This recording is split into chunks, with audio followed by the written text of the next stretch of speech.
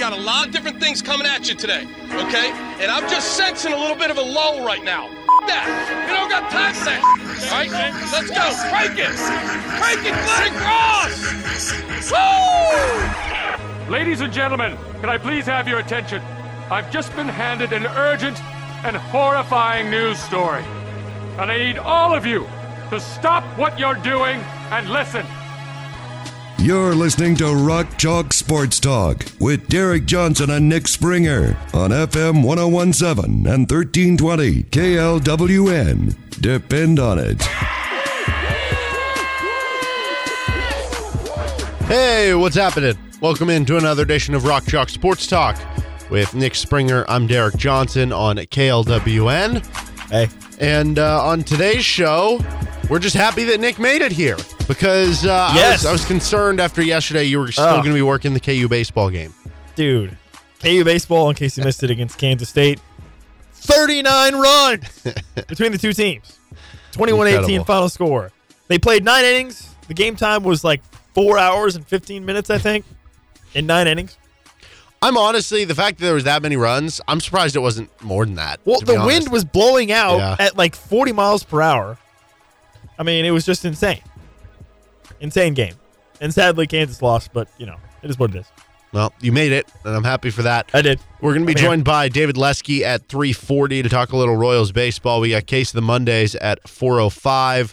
RCST trivia, officially, we are going to push it back. It's going to start next Monday. We'll talk more about that in the 5 o'clock hour. But leading off today's show, the visits are aplenty, or a lot of visit news, at least related to KU men's basketball that has come out, whether it's over the weekend, today, more stuff. The biggest part. You're visiting somewhere?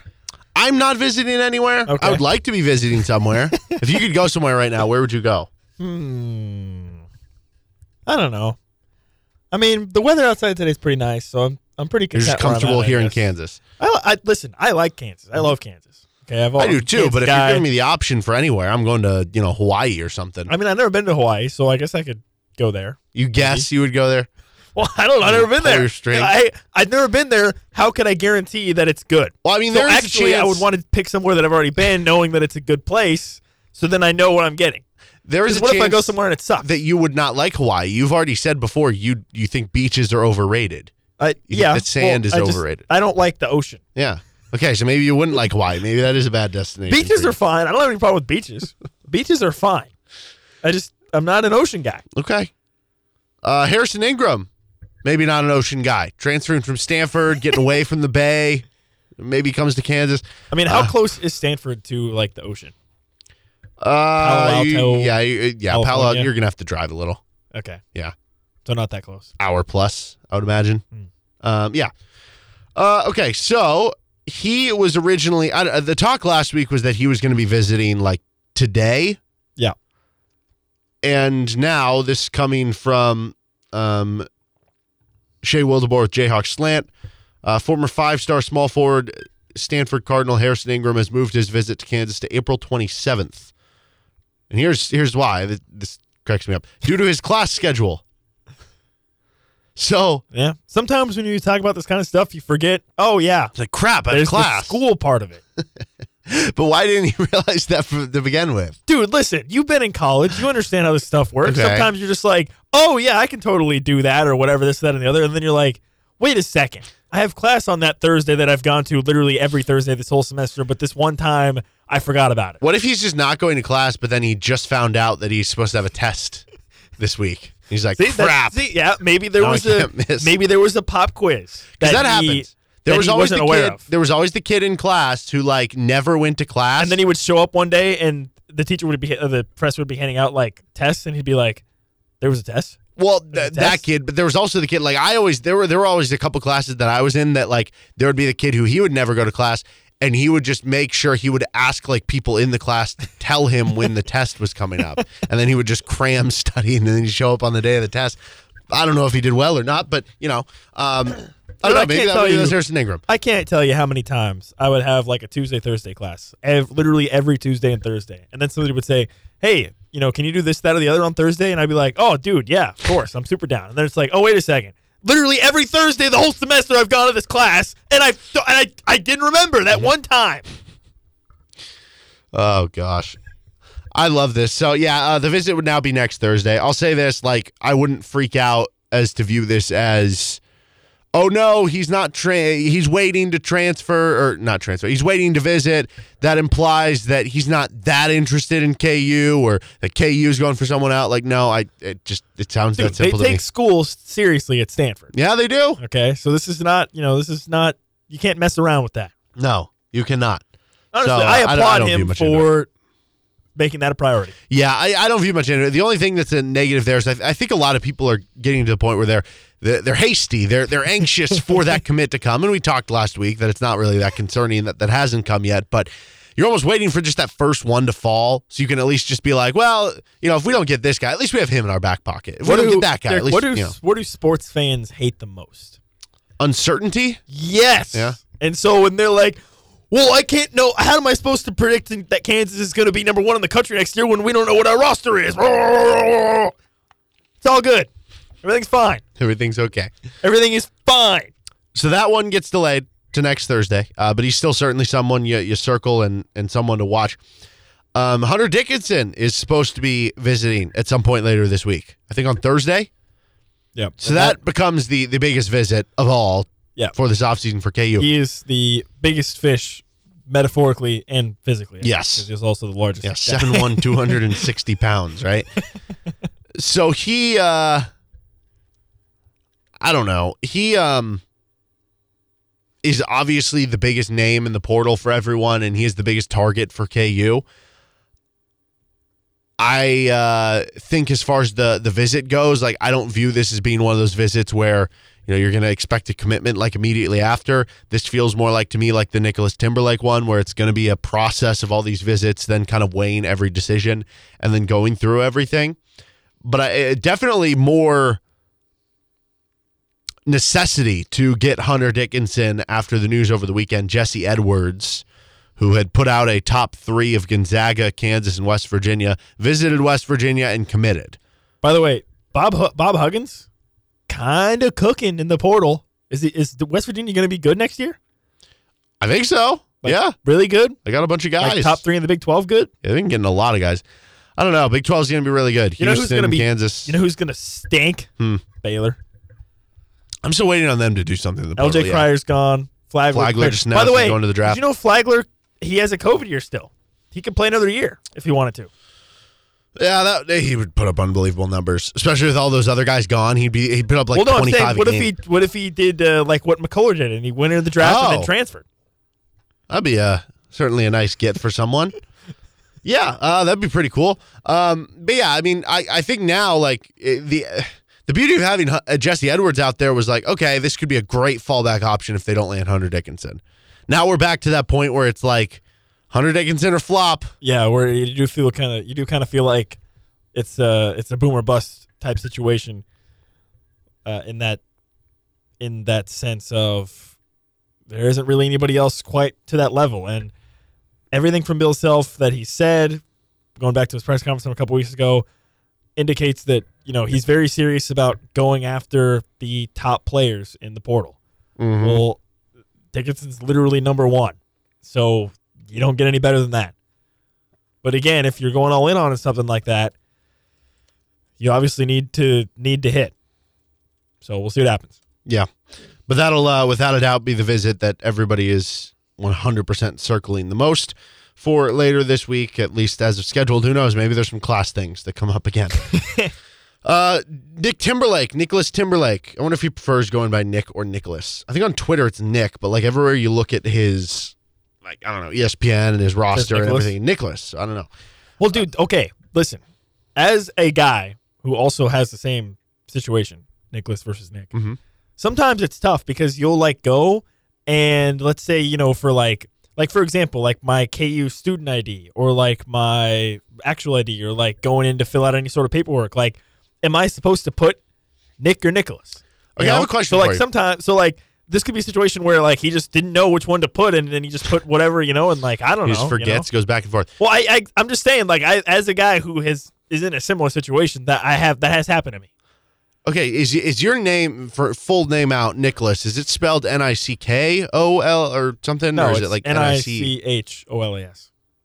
Okay, so that makes a little more sense. The most common spelling of Nicholas. This is what I don't understand. I think. For Nick Timberlake, it is his name Nicholas is Nicolas. So why, when he abbreviates it to Nick, is it Nick and not Nic? Nic. I don't know. And why is yours not Nitch? Nich. Because That'd be that's the shortened stupid. version. That's literally the dumbest thing I've ever heard in my entire life. Just asking the questions here. But yeah, so Nicholas Timberlake, whatever you want to say, he wrapped up his visit with Connecticut over the weekend, and he sent out a tweet last night. He said, "Decision week" with eyeball emojis. So it's his decision week. He's down to those 3 schools that he just visited: North Carolina, Kansas, and Connecticut. And it seems like to me it's most likely to be Kansas or Connecticut. I think anytime somebody announces they're going to be committing after the last visit, like people just automatically assume it's going to be that last one. But we've talked about last week that they think it's going to be UConn. But it might be. You don't know. It's closer to home for him. They just won the national title. Yeah. They have proof of like the Joey Calcaterra kid. Could you blame him for going to UConn? No, not at all. Yeah. So it wouldn't be surprising. If he went to North Carolina, I'd be kind of butthurt. But yeah, but I do think that I wouldn't just read into the idea that like, oh, he's committing after he had this visit. Like that was the plan all along for him. He was going to go through all these visits and then think through everything. Well, listen, if you're going to go on multiple visits and then commit, that means you're going to have one school that it was your last visit, right? I think that would be interesting to see a correlation between when players go on multiple visits, like how often they commit to the last one. Is it always versus the first one? Yeah. I mean, that last impression is so important. But that'll obviously be something that we look out for this week, too. Because if they don't land Timberlake, that's... I mean, he's the best shooter in the portal. Yeah. Kansas, certainly with their roster as it is right now, does not have a lot of shooting. That's a pretty big need for them. Maybe the biggest need, as we've talked about. And this would be, again, the number one shooter, I think, in the portal at this point. So another possibility for Kansas to get a really, really nice addition, but also if he ends up going somewhere else, not really a whole lot of great plan B options out there. Yeah. We were talking off air before the show, and that is still without a doubt the biggest worry about next year's team. It's the shooting. Yeah, I mean, let's say you get Harrison Ingram and you get Hunter Dickinson and you get like Primo Spears and you're rolling out DeJuan, El Marco, KJ, Ingram, and Dickinson. None of those guys shoot over 35% from 3 on like decent volume. I mean, DeJuan shot like over 40%, but on like 1.2 threes per game. And Dickinson shot 40% last year, but on, again, 1.7. Very small, very, very small sample size. Yeah, you were looking last year, they averaged 20 threes a game. Basically, It was like 20.1. How are you getting up there this year? They shot 724 threes last year. Jalen and Grady shot over 400. Yeah, if DeJuan's taking 3 a game, Dickinson, even if they land him, he's taking 2 a game. Now you're at 5. El Marco's taking 3 a game. Now you're at 8. And El Marco's scouting is not that he's a great shooter. No, it's not. Let's say you land Harrison Ingram. He takes 3 a game. Now you're at 11. Is KJ taking any? Or any of your bench bigs taking any? Probably not. Like maybe you're getting a couple a game from some of the other freshmen coming in there, but I don't know how much they're going to play. KJ attempted 3 threes last season. What if they just take like what if they just like throw it back to OG basketball? They just like no threes, just all 2-point shots. Listen, it's not that crazy, right? If that's the lineup you have, it is. You just play really elite defense and then you just shoot only 2s. And you might win all of your games 45-40. But I feel like that's a horrible strategy in today's day and age. It probably is. Yeah. It probably is. You're just asking to run into a team who gets hot from 3 in the NCAA tournament and have no ways of keeping up. Losing, yes. Yeah. So that's without a doubt the biggest concern. Other visit news, Primo Spears. He was supposed to kind of tentatively visit, I think, later this week. His visit got pushed. TCU's got pushed as well. Sounds like Primo Spears is going to be visiting next week. I think it was the 25th, which would be next Tuesday. Yeah, so why is he still visiting TCU? I don't know. That's a little weird. TCU already has 2 guards. Yeah. At least 2 guards. And they're waiting on Damian Baugh to come back, possibly. So I don't know why he would want to go there. Spears is another guy that we've talked about off air about how, he averaged 16 points per game on a bad Georgetown team. And if you're bringing him in, you would be bringing him in probably as to be like your first guard off the bench, basically. Like you're not bringing him in to start necessarily. And so even at worst case, if he gives you similar production to like what Joe and Bobby did last year, then I guess that's fine. Obviously, you'd hope for more, but and I think his ceiling could be higher. So he certainly is more of a scorer than like a Bobby type. And he's coming from Georgetown. Joe came from Drake. So coming from a higher tier school, not a mid-major, could be potentially your first guy off the bench to try to score, I guess. Yeah. I do think that, where's the Harrison Ingram one? I don't really read much into it. It's like, oh, the visit got delayed. It's not that big of a deal. When I see this one getting delayed, there is a little bit of a thought for me that it's pretty clear to me Primo Spears is kind of a secondary option for KU on the transfer portal. And this is one where it's like, hey, let's wait and see what's going to happen with Nick Timberlake. Let's wait and see what's going to happen with, X player, Y player. And then if we know we're not in the running, then he's kind of our backup option. But do you think he's fine with that?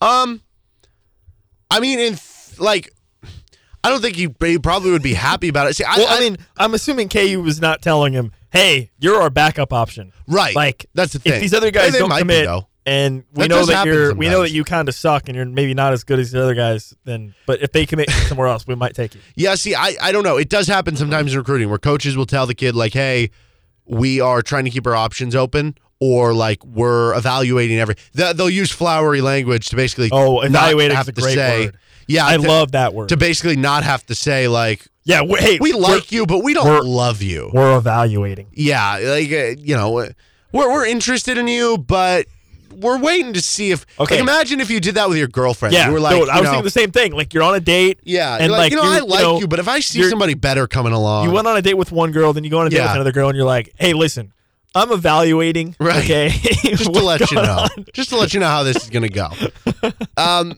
But that does happen in recruiting, and so I don't know how the language and the conversations go in that regard, but I think to me it is pretty clear that he would be a secondary option that they wouldn't hate to have, but they just like other guys better, I think is the way of putting it.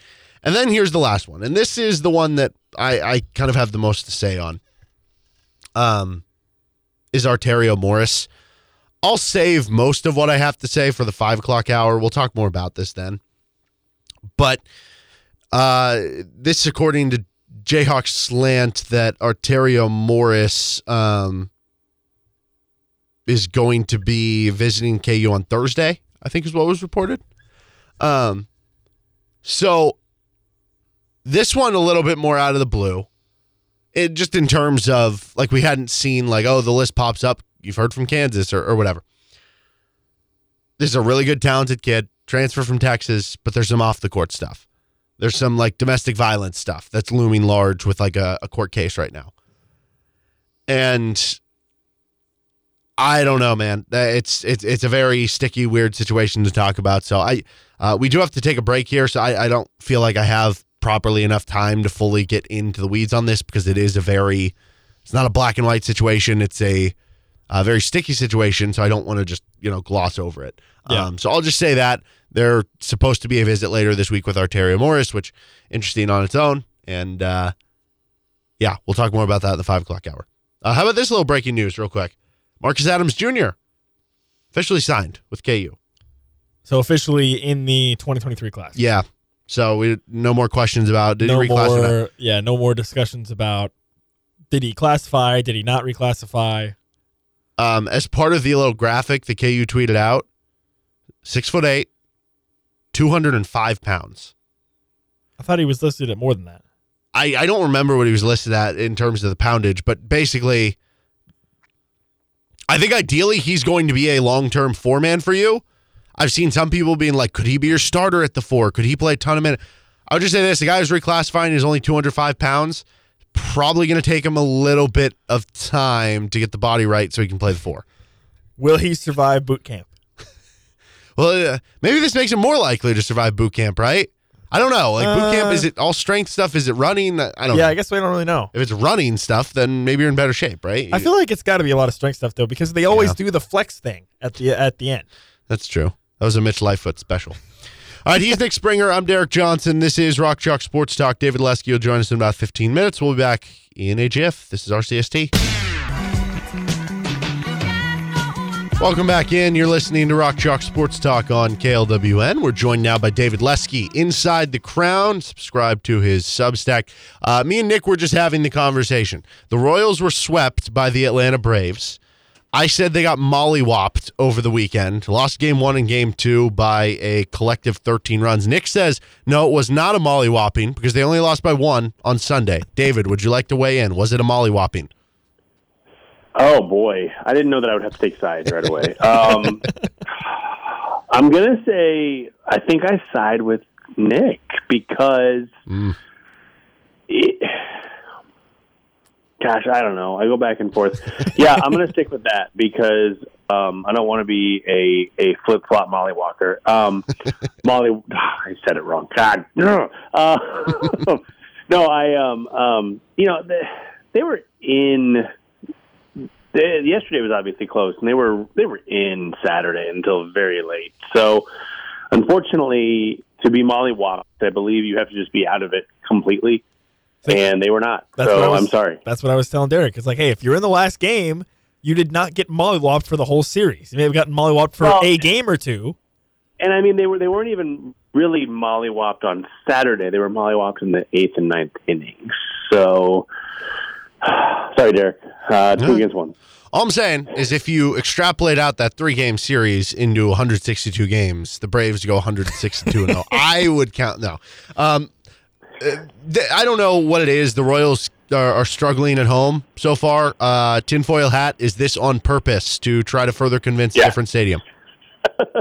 Yeah, it's one of those things, hey, play poorly, and then people will say, we don't want you at Kauffman Stadium anymore. No, it's interesting because I wrote about this last week.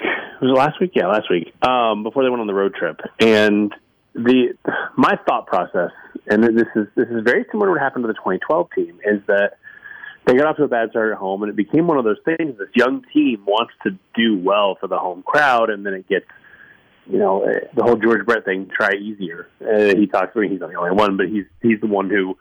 Swing softer, swing less, or whatever it is to hit the ball harder. All that. When the harder you try, the more likely you're going to fail. When you try to hit a home run, you generally don't. It's stuff like that. And it feels like they were really, every inning that they didn't score, every game they didn't win, all that, it became just a little bit harder trying to get that done for the home crowd. And then they go on the road, and they win the first 2, they win 3 out of 6.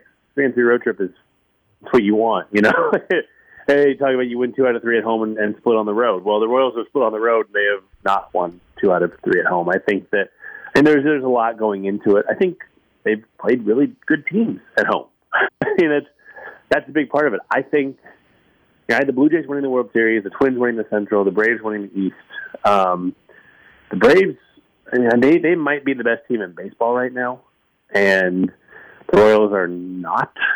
So I think some of it is schedule based. I think some of it is timing based. I think some of it is just pure talent based. It's just there's a lot going against the Royals right now.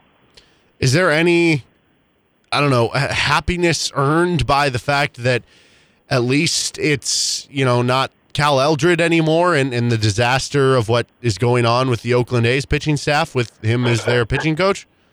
Yeah, I mean, he's not their pitching coach. It looks like he is. It seems like he is. Was it 17? Is that right? 17 walks on Friday, I think it was. I don't know. It doesn't. Look, Keller's gone. That's the important thing. And yes, they gave up a lot of runs, and I think that the Royals this past weekend. I think the Royals have been pretty clear that hey, if we're throwing strikes, we are going to be somewhat happy. I don't think that it necessarily matters. I mean, it matters obviously if they aren't if they're giving up runs, but they walked 9 guys in 27 innings. over the weekend. Last year, I mean, I guess I could look really quickly. I don't want to even know the number of times they walked 9 guys in a single game. It was more than once. I would be pretty confident. I'm going to look it up real quick because now I have to know. They walked 9 or more guys in a game 5 times last season, and they walked 9 guys in 3 games against a really good offense in the Braves. So they have made no bones about it. They're going to give up some runs sometimes. I mean, they're giving away a bonus if you give up a first pitch home run. like that's one of those things that makes no sense until you realize they are all about throwing strikes, and then they'll take it from there. So that's the optimism, I guess. Obviously, Chris Bubic, the latest there, is of interest for a myriad of different ways. I guess starting with this, we saw some real improvements from Bubic at the beginning of the season. And is it at all, and I know obviously the injury itself, very not encouraging, but is that at least a little bit encouraging to the idea of that, well, he didn't look as good, but it is injury related as opposed to it being something performance based or that he just couldn't keep doing what he was doing? Yes. I think it's important that there was a reason that he looked like he did. And the interesting thing about it is he's only walked 1 batter. He threw 64 strikes in 100 pitches. That's still different. Even feeling that pain, of course, if it ends up being Tommy John, which, hey, it could be. I mean, these injuries often lead to Tommy John, so we'll see. That if that's the case, it's a very, very small victory in the story of Chris Bubic. But the other thing, and I wrote this morning, I don't know if this is true or not, but he is at about the point in his spring where a lot of pitchers get a dead arm. Toward the end of spring training, there's a lot of guys who have a little bit of a dead arm. People don't worry about it because they don't notice it when they're not pitching at the end of spring training. But he didn't pitch until March 11th, I think it was. So, maybe a little bit. I don't know if that's the case. I'm holding out hope that's what it is. But even not at his best, he was doing things that he didn't do when he was fully healthy in the past throughout his career. So there's still some encouraging signs. Again, they all go away if it's Tommy John, and he doesn't pitch again until it's April. So the All-Star break next year, I think would be when you'd expect to see him again. Not great, obviously. So we'll hold out hope there. But if it is just a minor setback, I think there's something to take away from that. That even with the lesser velocity, the rough performance, he was still throwing strikes, which is, again, that's the main goal for the staff this year, is to throw strikes. When you look at how it went down, where he clearly had the lost velocity early on in the game, and he said afterwards he was feeling tightness in his forearm. Who knows if that was something that he said after, if he portrayed it in the actual dugout to everyone. But there were some comments from Matt Quattraro, the manager for the Royals, about that they didn't really think much of it at the time necessarily. Is that worrisome at all, that you have this new staff kind of taking over and maybe they didn't read the signs right on something that could be very bad? Hugely worrisome. I don't want to be that guy to say, well, nope, they're terrible. But you're right. We don't know if Bubic said anything early. He said after the game that he felt it early. We don't know if the coaching staff knew that. But there should have been a red flag with the velocity, because he was throwing 89-90 in the first inning, and he hadn't done that yet this year. In spring training, we don't get a lot of velocity in spring training, but from what I understand, he was throwing 92-93 from pitch 1, basically. It should have been a concern. They should have said, "Hey, are you okay?" Now, if Chris Bubic said, "Hey, it's just a cold. I'm fine," they don't have X-ray eyes, so we don't know what was that. We don't know the actual conversations that were had. But if there was a conversation and Chris Bubic said, "Yeah, I'm a little tight, but I feel okay," I think that's a bad choice, especially to let him go 100 pitches. Let's say he comes back in the first inning and says, "I'm a little bit tight, but I feel think it's the weather. I'm going to go out there and try it again in the second inning. At that point, you got to say, okay, we can try it one more time, but we're not going to. That's it. I also wouldn't have a problem if they said no, we're not going to even try it. But to go 5 innings and 100 pitches, I have questions. It's not a good look. It's not a good look for a guy to go out there and do that, and then especially when you pulled him after 76 pitches in 6 innings in his last start. I get it completely, but that's not what you want to see. So, I definitely have some questions about that. On the hitting side, do you think it's possible that Vinny Pasquantino could go down as the best hitter the Royals have ever developed, potentially? I mean, for an organization that developed George Brett, that would be difficult. But that said, oh boy, I'm going to say something stupid. It's not impossible. You look at what George Brett did in his career, and I would not predict this. I think that there is a 2% chance that Vinny Pasquantino ends up with better offensive numbers rate-wise than George Brett. I'm not saying it's likely. Not saying it's even remotely likely, but it's possible. And George Brett hit 305, 369, 487. 135 OPS plus in his career. Great hitter. Obviously the best ever in franchise history. Vinny Pasquantino, it's only 88 games, so this is sacrilege. But 290, 383, 465, 139 OPS plus. Now, he hasn't had decline phase, all that. That's why it's just highly, highly, highly, highly unlikely. But he is the first hitter in a long, long time that there is, in my opinion, a chance that he ends up the best hitter in franchise history. Okay, let's say he won't. But let's say 20 years down the road, Vinny is able to maintain what he's done to this point, and the numbers are pretty comparable. But do you think overall team success would come into play at all here? Like, let's say Vinny has the same numbers, but the Royals never win the World Series, and they're just kind of not very good versus what Brett had. I mean, would that play into a conversation you think you might have 20 years down the road? Yeah, for sure. I think that there's nothing quite like your first, right? And so I feel like it's going to take. You can't just be a little bit better than a guy. You've got to be a lot better. I'm trying to think of an example of a team. Tim Salmon for the Angels, not in George Brett's category. 100. So we'll forget. Don't even think about that. But he was the best hitter in franchise history. And Mike Trout has come along. And now Shohei Ohtani too. But Mike Trout has come along, and it's not even close. I mean, you got to blow a guy out of the water to move from best to take him off the best line. So yeah, I mean, Vinny is going to have to hit 315 and hit 400 home runs and win 2 World Series. He's got to do a lot more. And the other thing that George Brett did that I think is underrated is he played up until the end. Toward the end, he played defense. And Vinny Pasquantino is never going to be an elite defender. He's just not. So I know you're talking about the bat only, but it's going to take.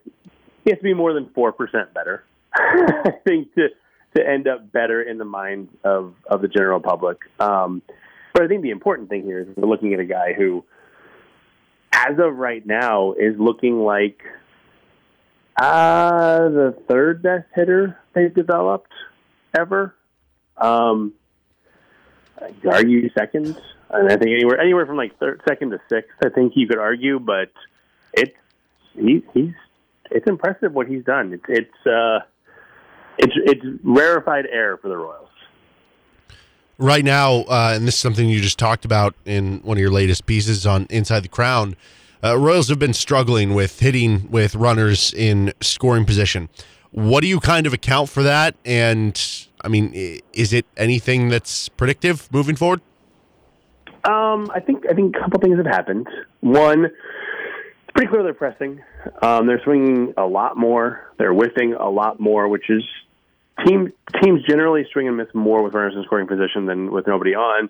But the Royals have gone from, I think they're 12th in swing and miss with nobody on, and they're 2nd, or maybe 3rd. I can't remember what it was, with runners in scoring position. So that's a pretty decent sign that a team is pressing. I think there are other big issues. I think the lineup just isn't deep enough. So you get into a lot of situations where who gets on base, it's the hitters who you would want up with runners in scoring position, but they're the ones who get on. So they need somebody to drive them in. And, I mean, when you're hitting Kyle Isbell fifth, there's a problem with the lineup. And I like Kyle Isbell. I think Kyle Isbell is a really good player who you can win championships with if he's hitting eighth or ninth. If he's hitting fifth, you've got a problem. And they just need more good hitters. And does Drew Waters provide that when he comes back? Maybe. Is Tyler Gentry the guy in AAA? Maybe. Is it Nick Lofton or Michael Garcia or Sama Taylor? I don't know. But they just don't have enough competent, good big league hitters right now. You get past that top four, and it's kind of a crapshoot on any given night. So that's a bigger problem right now. I think it's fixable in the long term because the 2023 season, that's what it's for. It's to figure out what they have, what they don't have, what they need. And if we get to the end of the year and the same thing is happening where you get past Salvador Perez or past Messino or whoever's hitting fourth, and the pitcher can breathe for 5 batters, okay.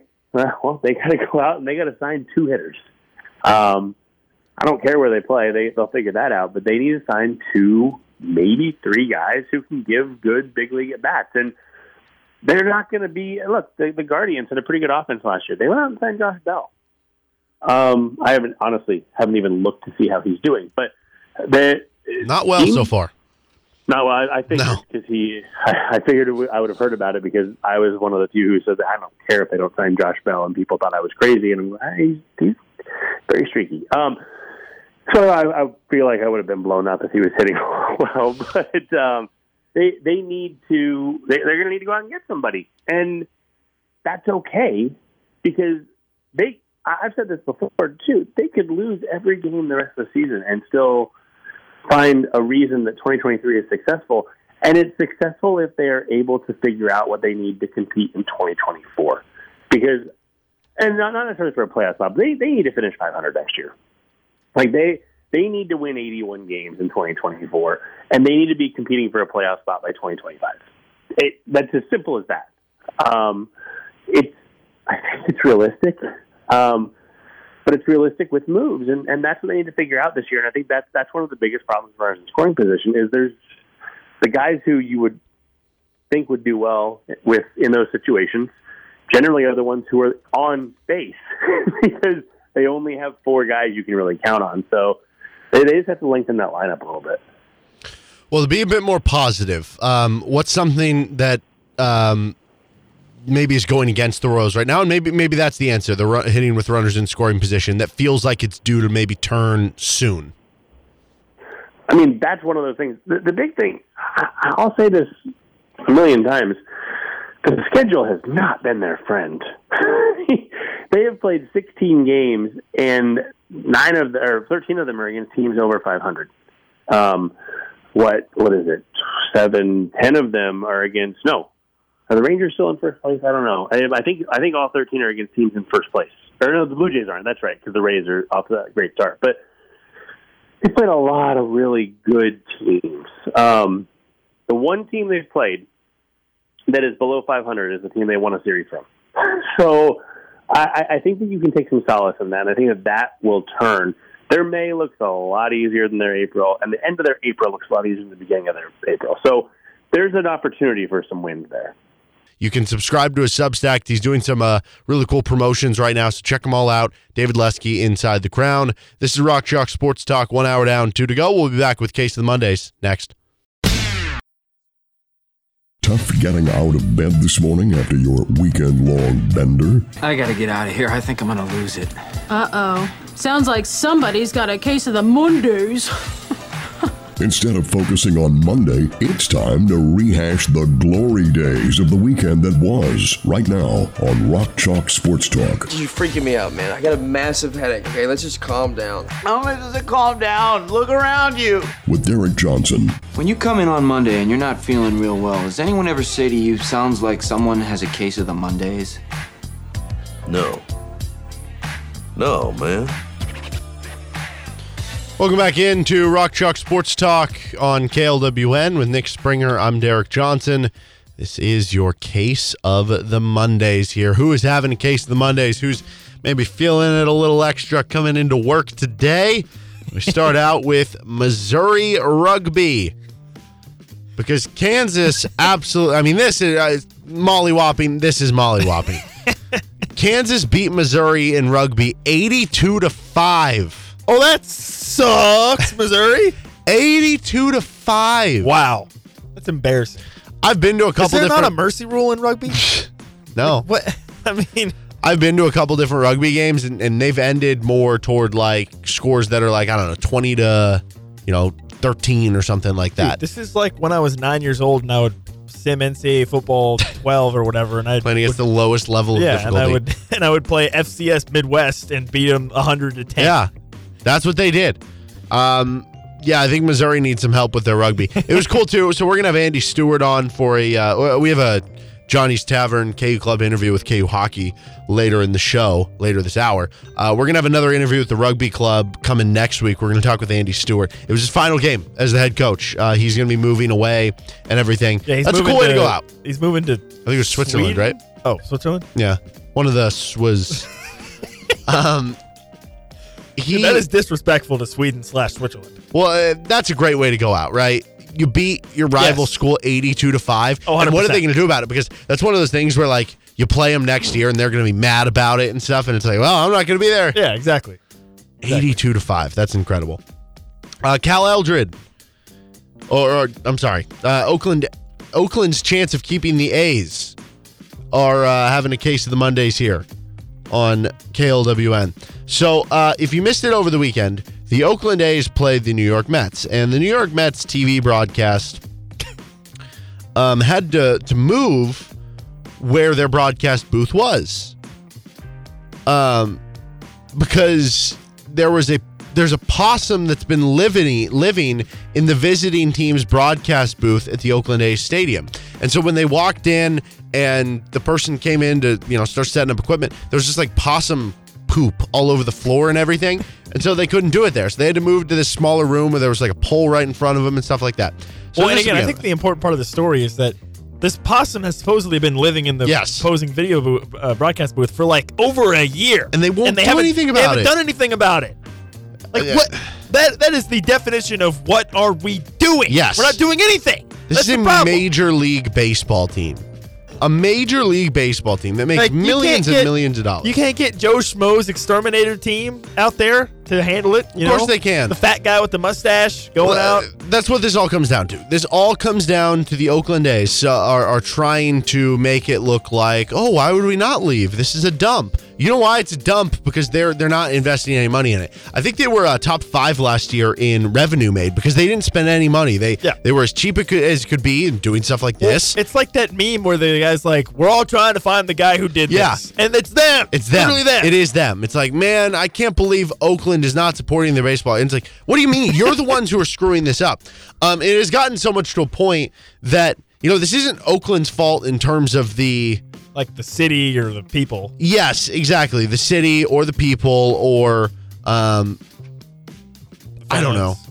Yeah. So it's just the owner is trying to make excuses of ways that they can be like, well, why would we not take moving to Las Vegas here? And it's gotten to a point. There was a banner that some of the fans hung out in right field on Sunday that said, "Stop blaming us." That's incredible. I don't know if they got it taken down or what. That is sad. And now there's talk about the A's trying to do a reverse protest, a reverse riot, or not riot, reverse protest, to where instead of them not showing up to the game, they sell it out. It's like a reverse strike. Yes, exactly. You're striking by selling it out. Yeah. But honestly, I don't think that's going to help anything because then the owner's just going to be like, dude, this is great. We're sold out. We're just making more money. I guess. And they're still going to move to Vegas? Yeah, you don't really, it's kind of a lose-lose. Yeah. I guess it kind of is. I think the point is that A's fans just want the collective sports world to notice that hey, this is not us. Yeah, that it's not their fault. Because if you think about it, Oakland fans / the city has kind of had it rough lately. I mean, the Raiders leave, that's the people. I feel like people kind of, Golden State was played there and left, right? So yeah, they're in San Francisco now. Yeah. Here's my thing with this, though. Like, so when the Raiders moved to Las Vegas, the Raiders have always been a big brand, and it's a salary cap in the NFL. When the Warriors moved to San Francisco or whatever, like, they were already spending a ton of money when they were in Oakland, the ownership. The owner with the A's now has never spent a lot of money. It's always been, that's why, you go back to the movie, like Moneyball and stuff, right? Yeah. Are we to think that when they go to Las Vegas, they'll probably spend more than they're spending now, but that they're going to all of a sudden be one of the, like, high payroll teams? Doesn't that not work well if you're in Vegas? Still suck. Like, couldn't you imagine? Like, the people in Vegas are going to hate that. You know what they should do? They should hire Brad Pitt to be the general manager in real life. You think he's picked up enough from just being like a method actor? Well, dude, if Brad Pitt was their general manager, it would be the games would be sold out every day. Would they? It's not like he's acting for everyone. Well, I don't know. You get him out there and, I don't know, have him say some beanball some Moneyball stuff. Do you think if Brad Pitt, just posted on social media one day, he's like, hey, I am going into this nearby, community college football stadium, and I'm just going to speak at the 50-yard line for 15 minutes. Do you think it would fill up with people? Maybe. I don't think it would. You don't think it would? I don't think it would. I think people would be like, why do I need to go to this? Like, what am I taking? There would definitely be more people, though, than normal. There would be people that would go. There would be, sure. There'd be paparazzi. There'd be people who would go to try to get like autographs or pictures. So there you go. I don't think it would sell out. They'd be like, what? Yeah, but that's what's going on here? Okay, but what if he decided he was going to be the head coach of that team? I bet you then there'd be more people. No, I think it'd be interesting for like a monitoring situation. Like, I'd be interested to monitor how are the Oakland A's doing. But am I specifically going out of my way to be like, because in the MLB, the manager is just like, okay, I set the lineup. Like, oh, I'm going to take the pitcher out. It's like, what are you actually watching them do? Well, that's the thing. He'd have to do some Moneyball stuff, like some stuff from the movie. That would be funny. That would make people go. Like, I don't know. You know what I mean? I guess. I feel like you don't love the idea. No, I don't. I really don't. But hey, if the A's would want to do anything at this point, it's better than what they're currently doing, or at least trying more than their currently lack of trying. The Arizona Cardinals are having a case of the Mondays. So for a while, the DeAndre Hopkins stuff it's still hanging out there. Which, by the way, honorary case of the Monday for words, because there was this video with like CBS Sports. Yeah, they were doing this like interview with him, and they asked DeAndre Hopkins to like they said 4 different NFL teams. Yeah, and they said don't say anything, just give us like a facial or whatever expression, body language. Yes, about your thoughts on that team. And it was the Patriots, the Jets, the Bills. Yeah, and the Chiefs. Patriots and Jets. He basically gave looks like no, thank you, and the Bills and Chiefs were like yes, please. So anyway, so they're already dealing with that stuff. Now Budda Baker. So I mean, Hopkins is probably their best player on offense. Budda Baker might be the best defensive player on defense. He's up there. Yeah, he's now requesting a trade. Yeah, just things. Listen, I think this to me circles back to they swung and missed on their head coaching hire. Jonathan, what's his face? Like that didn't inspire anything. I don't even know his name. So that they missed there. Obviously, I can tell you already they missed there, and they haven't played a game yet. Am I being too harsh? Probably not. I mean, they haven't really earned the benefit of the doubt. What are we doing here? I don't know. Okay, and you're not going to get a good haul for Hopkins. For Baker, I don't know what you might get. Yeah, there's talk now that we had cut him. We had Jesse Newell on last week, and yeah, there's talk now that they're just going to cut him. They might not get anything for him. You're going to cut an All-Pro top 5 receiver potentially? That'd be funny. Case of the Mondays for the Tampa Bay Rays. Started 13-0, but guess what happened over the weekend? They lost 2 games. They lost for the first time. Oh, that sucks, Tampa Bay. And now Jeffrey Springs is out for 2 months, who was looking like a real Heisman candidate. Or not Heisman? I'm sorry, Cy Young candidate. What? Early on in the season. They got a Heisman award now in the MLB? Well, with Kyler Murray, once he left the MLB, they decided to cross over awards. No, Yeah, he was looking like a Cy Young candidate. Imagine if Kyler Murray had decided to play for the A's instead of playing for the Cardinals. Do you think he'd be up in the MLB by now? Or would he still be in the minors? He would be up, I would think, by now, right? Yeah, I guess there's a chance that he just busted and was never good. I guess. Yeah, I don't know. That is an interesting hindsight. Like, what happens with the Cardinals at this point?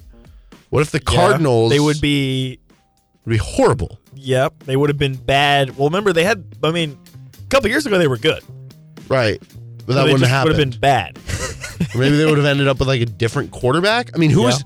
I'm trying to think who was the number 2 quarterback in the draft. They would have had, like, whoever was behind Trevor Lawrence. Or, like, whoever was behind Justin Fields. No, because they took Kyler Murray first in the 2019 draft. So, like, what I'm saying is that would they have just taken the second best quarterback first overall that year? Oh, in the 2019 draft? It was Daniel Jones. Imagine that world. Dwayne Haskins Daniel was number 3. Jones is a Cardinal. That feels like so weird. You don't like that? Now, there is another world where they take... The number 2 pick in that draft was Nick Bosa, and the number 3 pick was Quinnen Williams. If they take one of those two guys... They're probably a little better shape. But they would... But then we don't know who the quarterback quarterback is. They obviously would not have taken one of those guys, right? Unless they were... I don't think so. Maybe. They've just taken Josh Rosen the year before. What if they decided we're going to take Nick Bosa and just tank for Trevor? That's okay. I think that's what ends up happening here. Josh Rosen was their first round pick the year before. They take Nick Bosa or Quinnen Williams at that point. Yeah. And then they ride it out with Josh Rosen for a year, find out he sucks. And then they end up with a high pick because Josh Rosen was their quarterback for a full year. And then, they end up with like Trevor Lawrence. So actually, they'd be in really good shape. Yeah. They'd have Trevor Lawrence and Nick Bosa. They should have told Kyler, stay in the MLB, dude. Go play for the Oakland A's. Anyway, and Kyler Kyler Murray would be $100 million less rich. And play for the A's. Texas football is having a case of the Mondays. Their savior, Arch Manning, came into the spring game 5 of 13 for 30 yards. That sucks, Arch. Okay, can I just get something off my chest? Yes. I hate the name Arch. Hate it. Despise it. Would you feel better or worse if you went by Archibald? Archibald Manning. I would feel a little better, honestly. Really? I think Why can't he just go by Archie? I mean, I understand that was Archie the name sounds of his. better. I understand that was his grandpa at this point. But like, I don't understand. Why can't we just? Okay, so if we're power ranking, I agree. I think Archie is best. Arch for me is 2. I think Archibald has to be 3. No, because it's just so ridiculous. Archibald is like, it's so unique that it's good. I think. No, Archibald Manning is a professional accountant from England. I don't know why I said professional. It's just an accountant. No, I think that's the best one because it's like so different. Arch is just stupid. Like Arch? What do you mean Arch? If he ever gets good, he's going to get a sponsorship from McDonald's, right? Like the Golden Arches. Yeah. The Golden Arch, right? No, it's stupid. I do think it is a little funny how much people are overreacting to his spring performance. I mean, he's 17 years old. He enrolled early into college football. He's not going to be the starter this year. It's going to be Quinn Ewers. Yeah. And then he'll have like a year to sit back. Like I don't. Okay, fine. Is this maybe is this? Do you think the narrative is changing with guys like Trevor Lawrence and stuff? Where, in college football, like generally speaking, a true freshman doesn't just come in and is immediately like one of the best players in college football, right? Yeah.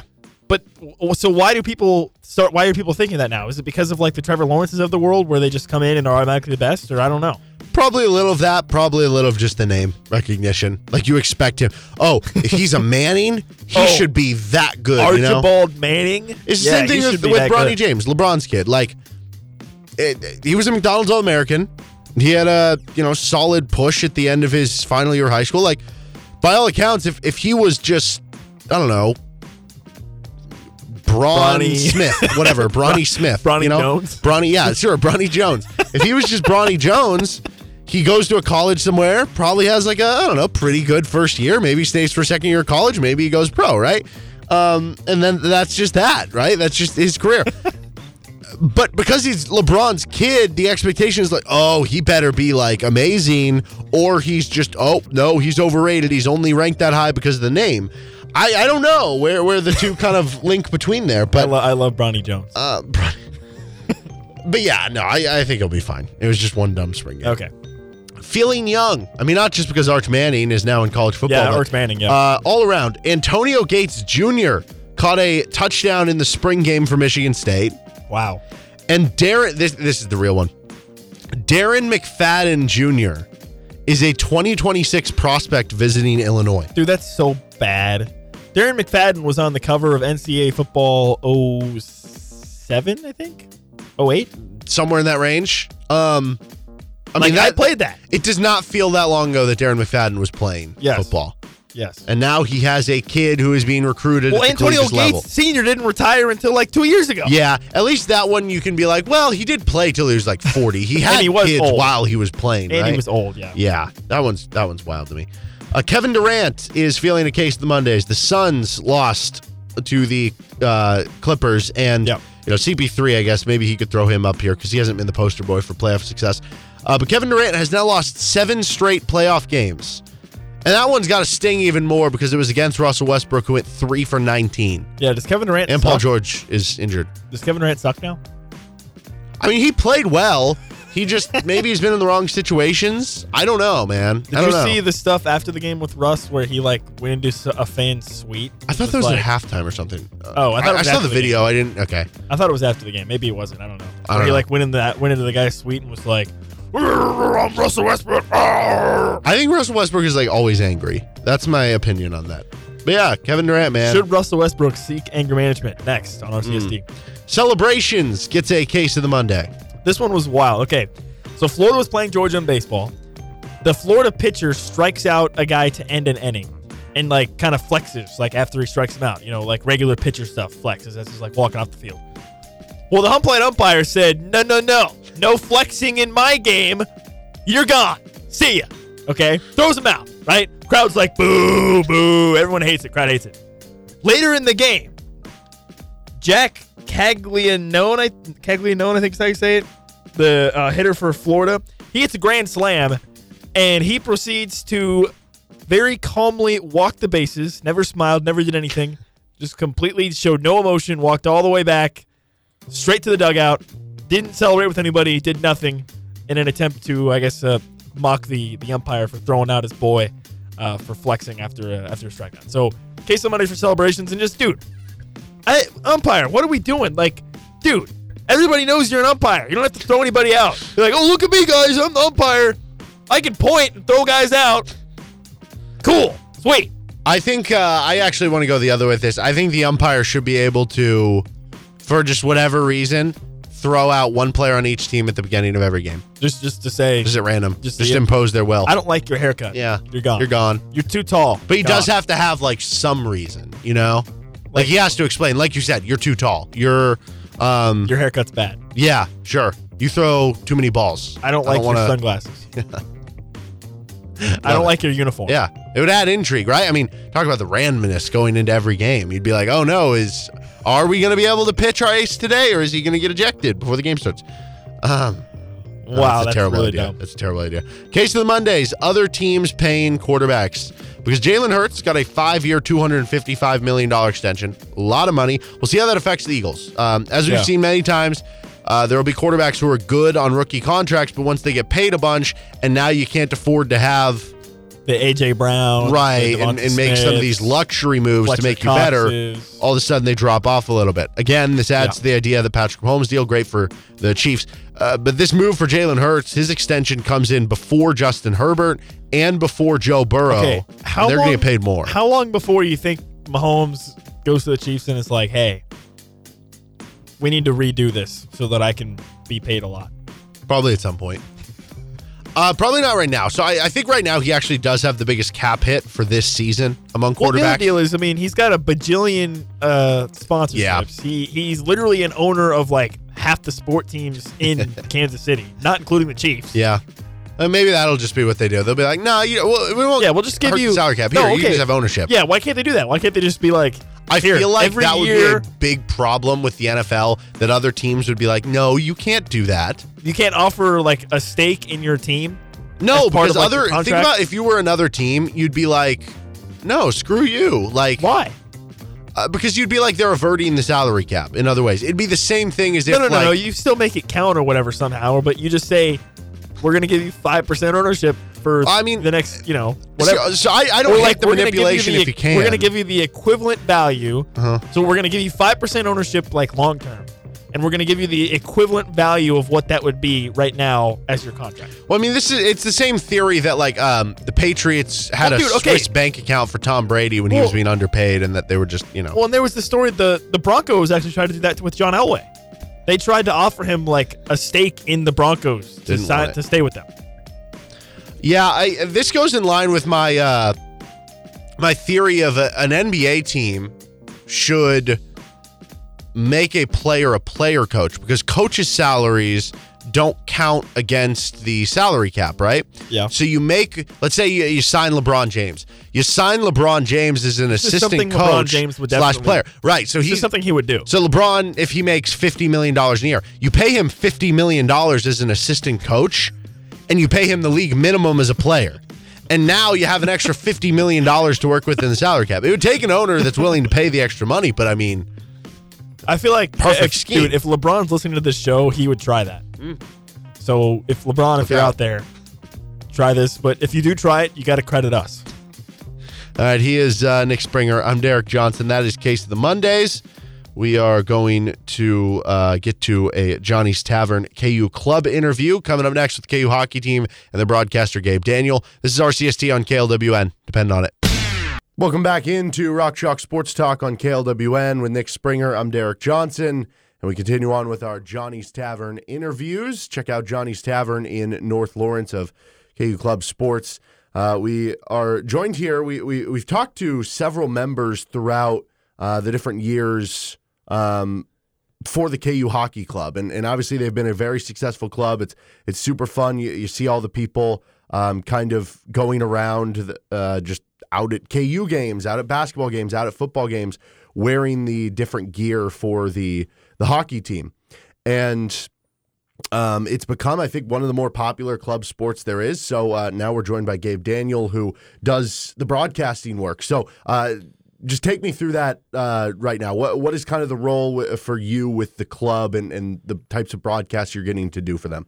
So, right now, I serve as the academic chair and the play-by-play broadcaster, of course, and really the only responsibility with the academic chair is just you're making sure that players are eligible to play, the schedules line up with the games and all of that, and then just the play-by-play broadcasting. I get some of the equipment from the J School. I have all my own personal audio stuff, so that makes half the battle easy, and then it's just getting to the rink, setting up, making sure everything's good to go, and those are ran through OBS, and then it streams out to YouTube, so it's just really easy. Just hit start streaming, goes live to YouTube, and just easy as that. So it's all video broadcast and everything. Yeah. What kind of got you into this position to begin with? How did you get to this point?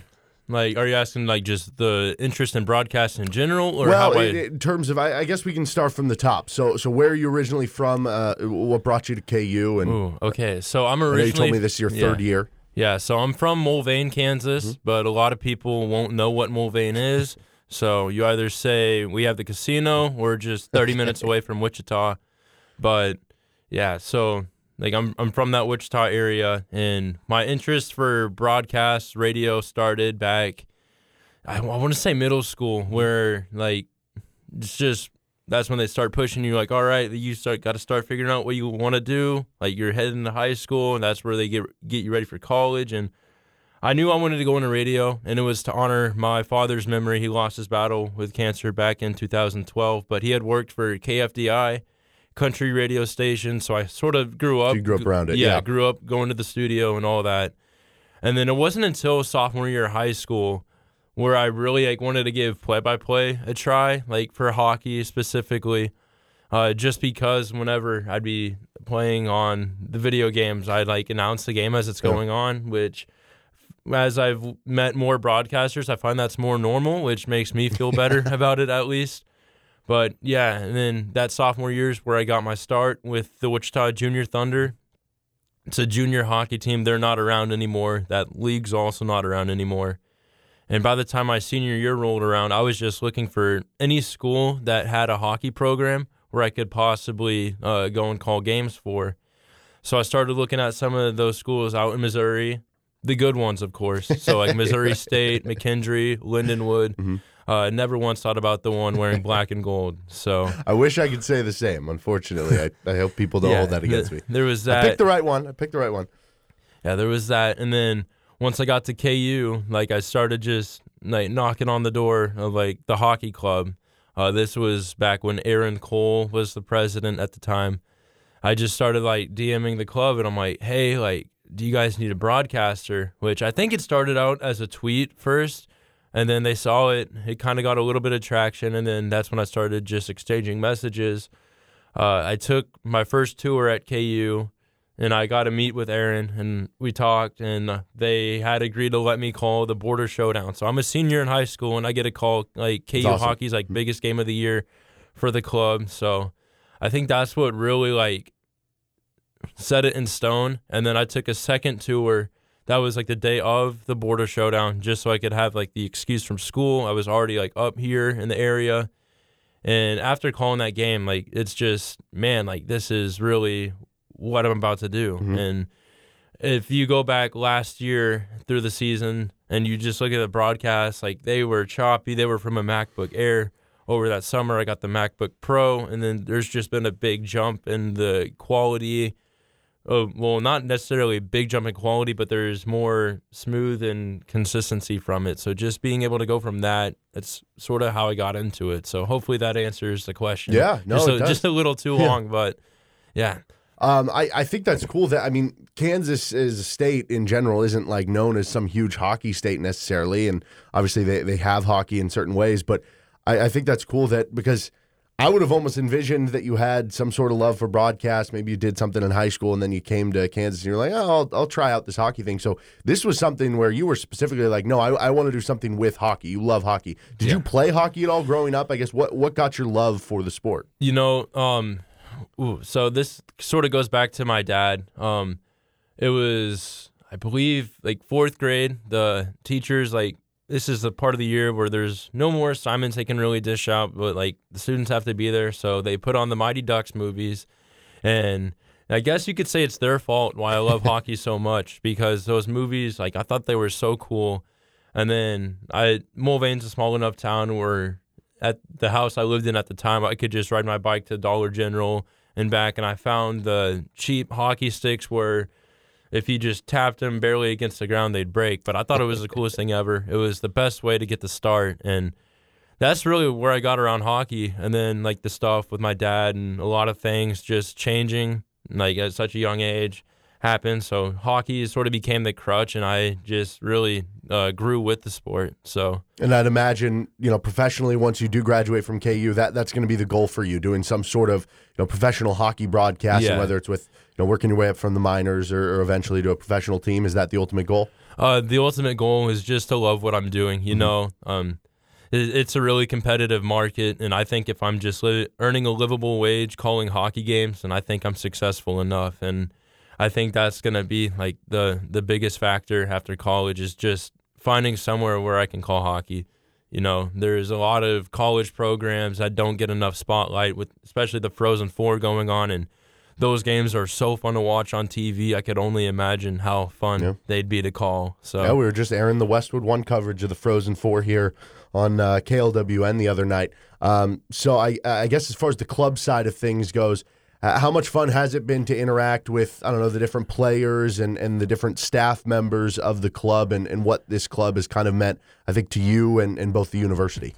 I mean, the club's meant everything to me just because it's the reason why I came to KU. And I don't know, I'm entering I guess you could say it's my 4.5 year or like my 5th, just because I did sort of jump in on the train with them like as I was in my senior year of high school. But it's just been amazing. The friendships I made, I don't really know how to describe it. It just means everything to me. And I just want to leave the place better than I found it as I'm entering my 4th year. Do you have a favorite memory or a favorite game or something that really sticks out to you about, I don't know, one of your favorite moments that you've gotten to broadcast for the team? I kind of felt this question coming on the way here. I'm thinking, like, what am I going to talk about? But I'd have to say it's either the win against Missouri last year at KCIC, like the small community ice field with, of course, beating Missouri. That's always fun to talk about. And then the one from this season would definitely be our Hockey Fights Cancer Weekend, because that was our first sweep since the national qualifying team was here last. And just a lot of the guys knew how much that weekend was going to mean to me just with Hockey Fights Cancer. And I know some of the guys on the team had their own personal ties to that weekend. So I think it was just special. And Ella and Annika did a really good job driving a lot of the fundraising stuff into that weekend. So, it was just so successful, and not only for the players, but for the staff as well. And that's going to be one I remember a lot. Yeah, we've had Ella and Annika on the show here before, and you can tell they do a great job with the club and everything. So I guess, are you getting to go on the road for some of these broadcasts, or are you just doing the ones at home? How does that work? If there's a game on the schedule, that's the game where I'm there trying to set up. And, we've had a couple of bumps in the road, trying to set up. But I think this was a way better year compared to last year. The only road trip I can't remember us setting up games for was, the ones in Missouri. But their rink isn't the greatest internet-wise. It was impossible to get a live connection there, but I wasn't able to go that weekend anyway. I went back to Wichita. Wait, no, I didn't go back to Wichita for that one. I was in Independence for the preseason game because I was helping out a little bit with media there. So as far as the club goes, I don't know, because typically when we have club members in here, there's ways that they're looking for fundraisers for support. Obviously with the KU hockey team, they sell apparel, and that's a way to support the program and everything. From your sense of things, is that all kind of lumped together with, the fundraising side of things? Because obviously you said you have your own equipment. I'm sure it costs money to, whether it's driving there or, keep the equipment and stuff like that. Is there ways that people can help fundraise for the club for your side of things with the broadcast? That's something I haven't really looked into. I think just with the club in general is how we typically try to fundraise, and a lot of that just goes from you said the apparel orders, the jersey orders help out a lot, and people love them. Especially when one store ends, we're always being asked when's the next one going to open up, and I think that's really cool. I don't know, it's impossible to go to a basketball game now and not see one, because normally it was me and I'd stand out, but now I look around, I'm like, oh, hey, they're wearing one of the club jerseys. But when it comes to fundraising, I think it's just helping out by ordering stuff from our online stores, and then sometimes going out to the occasional percentage night that we have. But from a broadcast standpoint, I don't really think that there's much fundraising right now. And then as far as the rest of the year goes, is the season done for this year for hockey? Yeah, so the season's done, but we have our executive board elections next week on Wednesday, and then the exit interviews with the rec staff on Thursday of next week. So playing wise, yes, but the season's almost done for the off ice stuff too. So and then you'll reboot again in August, September, when the new school year starts? Once everybody starts to get back on the campus, that's when we try to get back into the swing of things. We'll have our staff interest form goes out soon, where people, if they're interested in getting involved, they can fill that out. We'll reach out to them. And then once everybody's back on campus, we have our orientation, tryouts, and then just jump right in to the game schedule. Are you looking forward to next year already? Is it something where you're already chomping at the bit to get back to it, or are you going to enjoy the next couple months off? At the same time, I want to say I'm going to try to enjoy the next couple months off, but I'm trying to make a run for vice president. So, just I'll keep you busy. Yeah, doing the broadcast and vice president. Yeah. So just try to in my last year with the club with a little bit of a bang, try something new, and just see where it takes me. There's never rest. I always feel like there's something I could be doing for the club. So that's awesome. Well, Gabe, I appreciate you coming in here. I appreciate you spending some time and sharing your side of things with the club and everything. And just one more time, the way that people can help support the KU Hockey Club is? Just by following us on our social medias. We have our apparel orders go out every so often. We have percentage nights. Just interacting with those really helps us out. And I know for the KU Missouri game this year, they wore some awesome uniforms. Talking to the head coach several weeks ago, he said at some point they're hoping to get those up for sale. If they do, that'll be an auto purchase for me because it's the 1912 Jayhawk with a cool little hockey jersey. So you can check that out with all their awesome jersey sales. Gabe, I appreciate the time and coming in here, man. Yeah, thanks for having me. Really appreciate it. All right, that's Gabe Daniels. He is the broadcaster for the KU hockey team and obviously does the academic stuff as well. Maybe he'll be the VP next year and we'll get him in again for next season with the KU Club interviews. This KU Club interview has been brought to you by Johnny's Tavern in North Lawrence. Go on out. You can get a great bite to eat from Nuke Lelouch Pizza to some of their great, I love their sweet potato fries. You can get the Wilson wings. I smother everything I eat now in Wilson wing sauce. So check that out at Johnny's Tavern. Feel like you're part of the neighborhood and say hi to Rick. This is Rock Chalk Sports Talk on KLWN, KLWN.com, and the KLWN app. We opened the show here on Rock Chalk Sports Talk talking about the visits aplenty for KU. Harrison Ingram's getting pushed back. Hunter Dickinson's scheduled for later this week. Some Primo Spears stuff.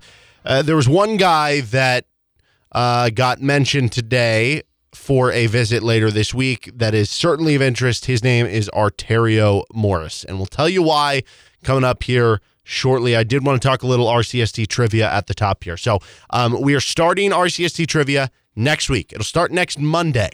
Will be the first round. That'll be the first round next Monday and the following Monday. So the weeks of April 24th and May 1st will be the first round matchups for you with RCST trivia. If you're new to the event, this will be our fourth year of running it.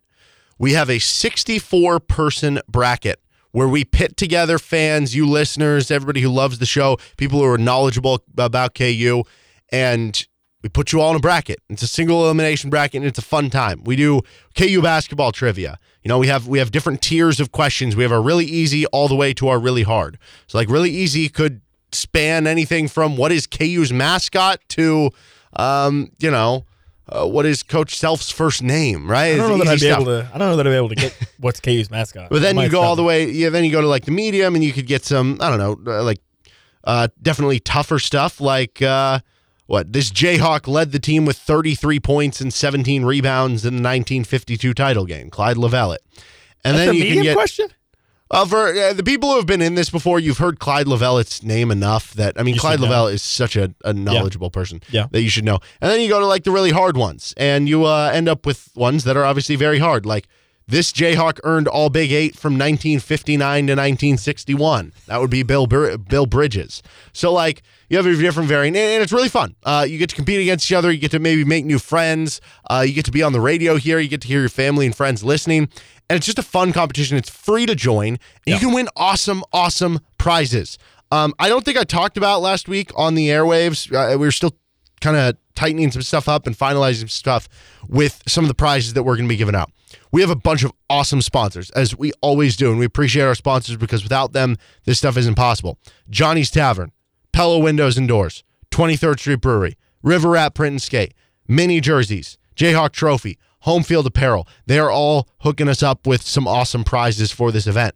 So if you make it to the Sizzling 16, you don't even have to win the whole thing to win prizes. You just win 2 games. You go to the Sizzling 16.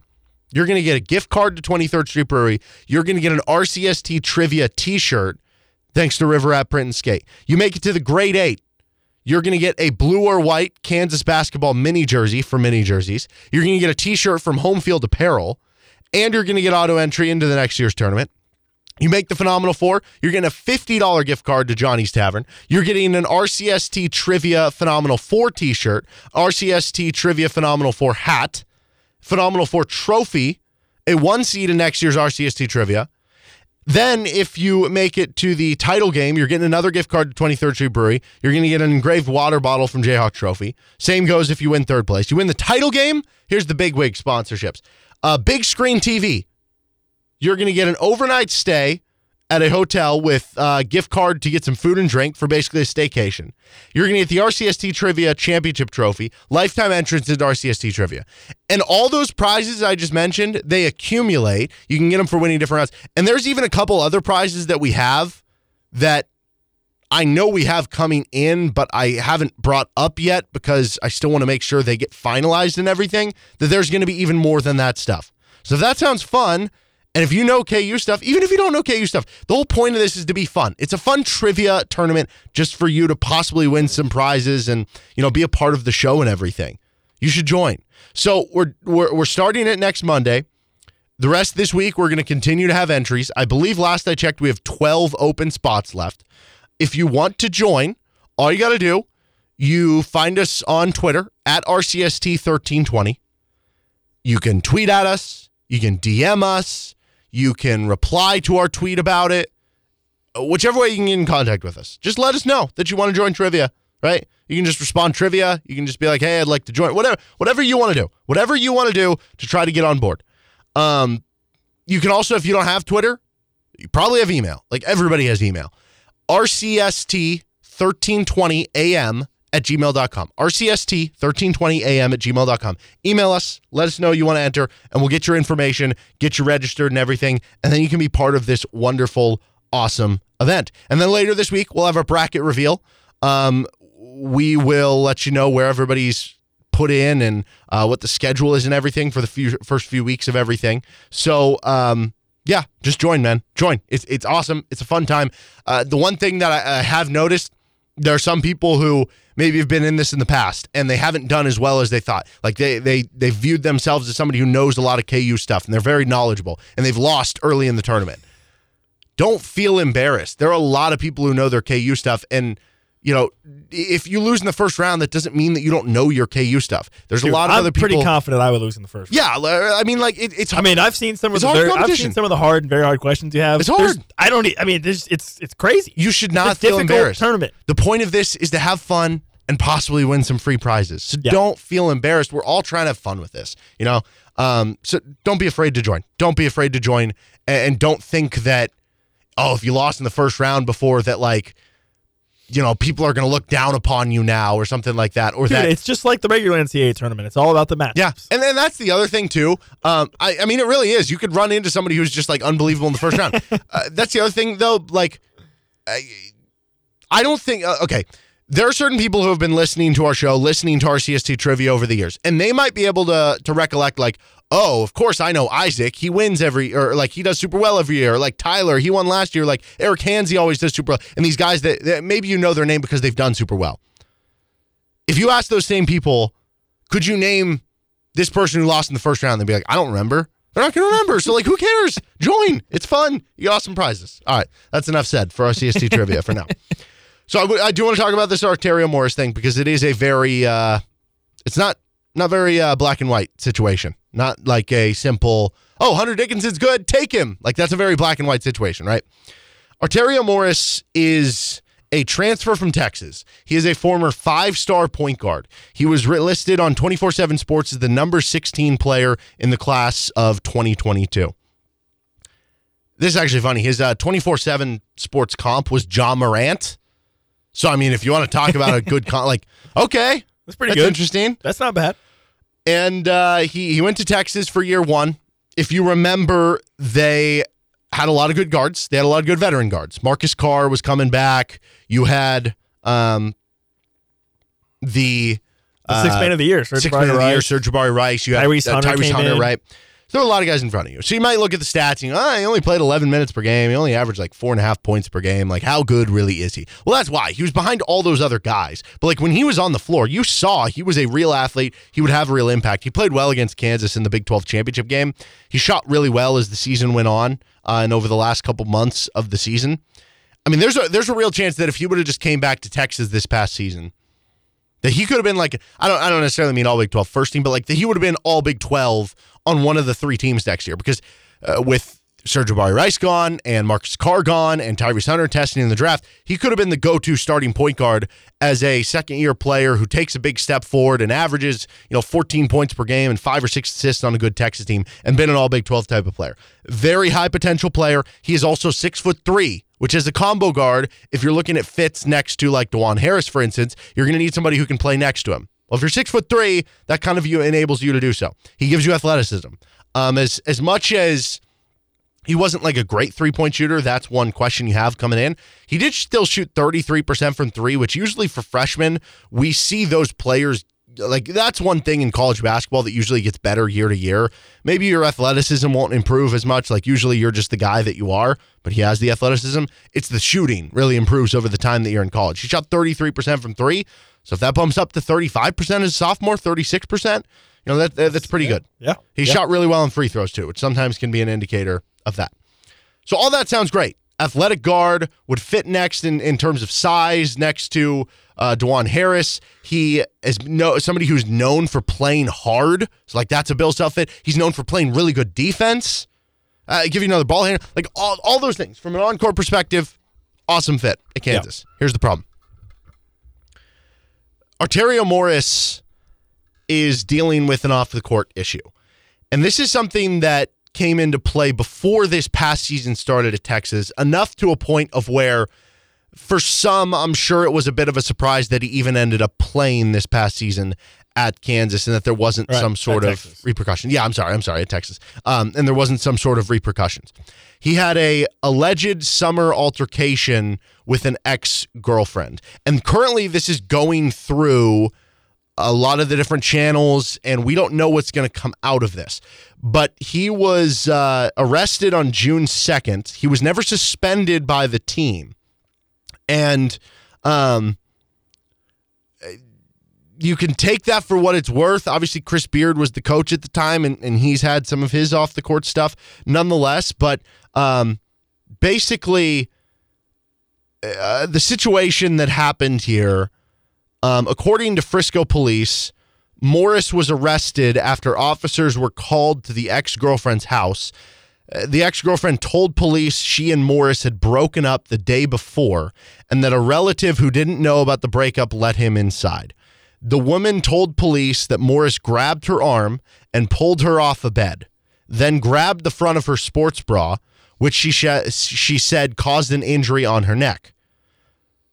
Police reported seeing a 3-inch abrasion on the woman's neck and arrested Morris on a charge of assault, causing injury to a family member, which includes dating relationships in Texas.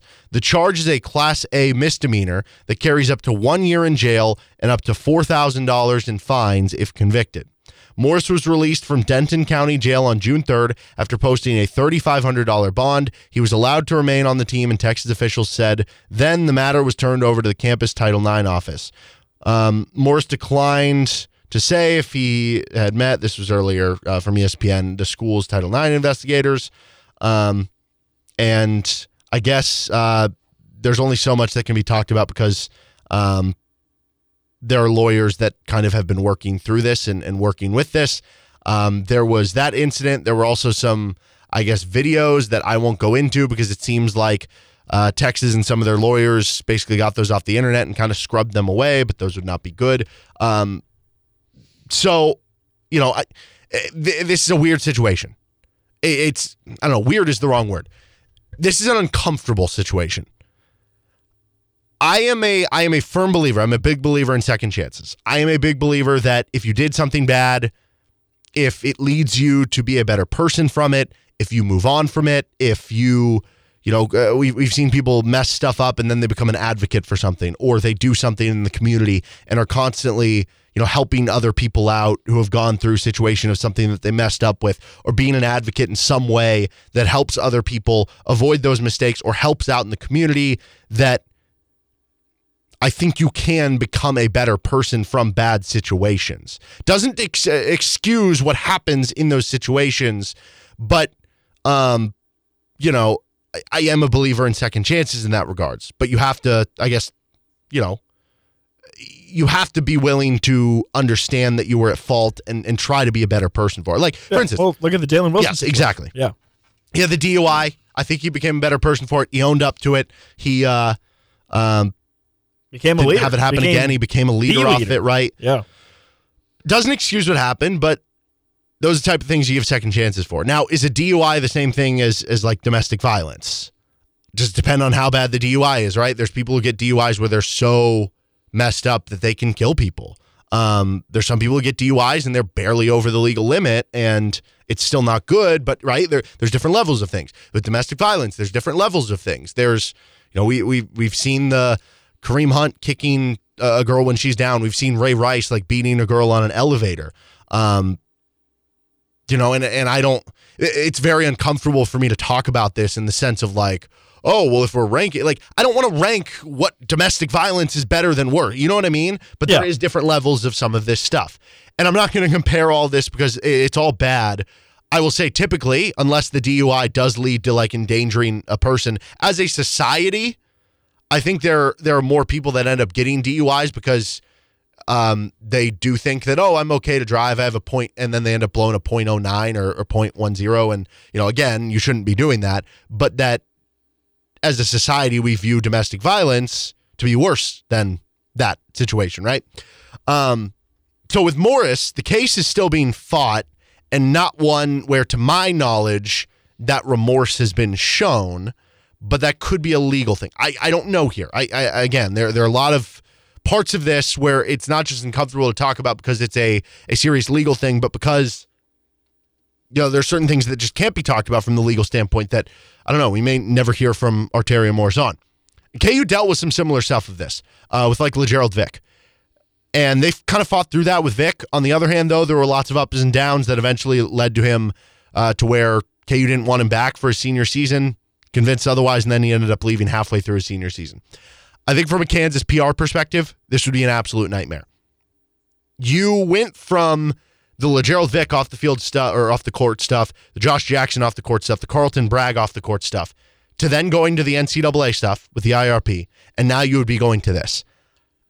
I think you want to avoid bad PR at all costs. I think the tough part about the situation is that, as you kind of alluded to, is that it's still ongoing, right? Like, this is still an ongoing situation where I think there's going to be a trial at some point. I don't know what specifically the date or anything like that is, but I think that's the issue, is where this is a situation where if this was a situation where it was already had gone to trial and they had already been deemed, one way or the other, whatever the decision was, and it was kind of a closed case type situation, then maybe this would be a different discussion, but it's still open, right? And so this could be a situation where if you bring in Morris and he decides to commit to Kansas or whatever, but then later on down the line, more comes out about it, or if there's a year in jail. Yeah, exactly. More comes out about it, or if there is guilt found, then obviously at that point you'd have to, if you're Kansas, you'd have to issue a suspension or handle it some way or another, right? And that's where I think you get into the situation with KU where it would be difficult from a PR standpoint, but also difficult from a basketball standpoint, because you already know Kansas has limited themselves to 12 scholarships or one less scholarship than the 13. And this would be a situation where if you bring on a guy that suddenly becomes unavailable because of these legal issues, that not only hurts you off the court with the PR side of it, but it also would hurt you on the court, obviously. Mm-hmm.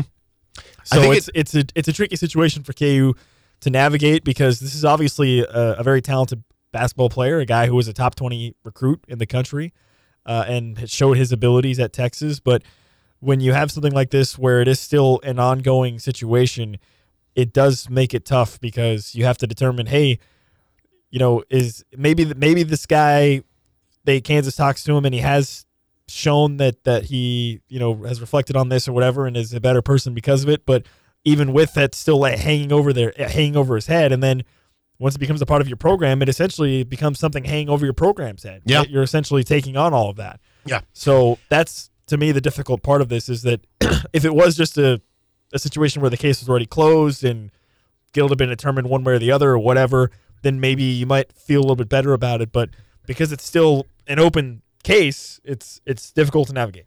Yeah, And I think it sucks from a fan perspective. I mean, I know there's some fans who don't care about this, and they're just like, take him. All I care about is the right. And that, if that's how you want to view things, that's fine. But I know for a lot of fans, it sucks because you're almost having to do mental gymnastics with yourself and get over the fact of what happened to then root for your team on the floor. And that kind of sucks. And so, if he does get cleared of all wrongdoing in the court, then KU will easily be able to take that and be like, well, if the court cleared him, then why wouldn't we, right?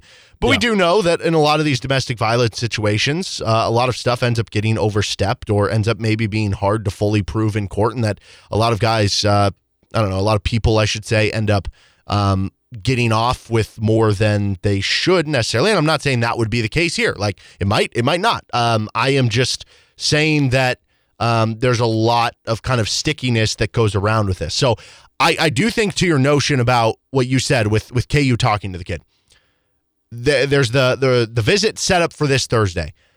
Most often when KU is setting up a visit with a recruit, it is under the guise of, we are trying to sell this recruit on why he should come here, on why we would be a good fit for him, on how he'd get the best facilities, play for Kansas, right? Why he should come here. Yeah, and I'm sure there's a certain extent of that when Arterio Morris does come, KU will be trying to convince him, this is why you should come here. But I think this one, more so than other visits, is going to be a vetting process. I think part of KU wanting to have him come visit is that they can gather that intel, that they can talk to the kid, that they can see if he does feel remorseful or more about the situation that maybe is not public, either positive or negative, on either side of the coin, so that they can be prepared for, that they can get a sense of the kid. Because a lot of times the other players will show them around, and they'll show them around and be able to tell the coach, like, we like him or we don't like him. And to have those things come together, I think are going to be very important. So I would just say this: I don't have the answers on what all happened, on how forgivable this is, if he is truly remorseful or trying to be better now. Maybe he is, maybe he isn't. But I sure as heck know that Kansas will get a solid player with this scholarship one way or another. And I am of the opinion that I would not be wanting to take this risk, as good as I think Arterio Morris could be, as much of a fit on the floor as it is with Bill Self and with this KU team, as great as it is. I'm of the opinion, go for someone else, but we'll wait and see what KU does. He's Nick Springer. I'm Derek Johnson. This is Rock Chalk Sports Talk. Let's get into a little KU baseball, KU softball talk next. This is RCST. Thanks for listening to the Best of RCST podcast. And a reminder, you can catch our show Monday through Friday from 3 to 6 live on KLWN in Lawrence, 101.7 FM, 1320 AM, or anywhere you're online at klwn.com or the KLWN app. Thanks for listening.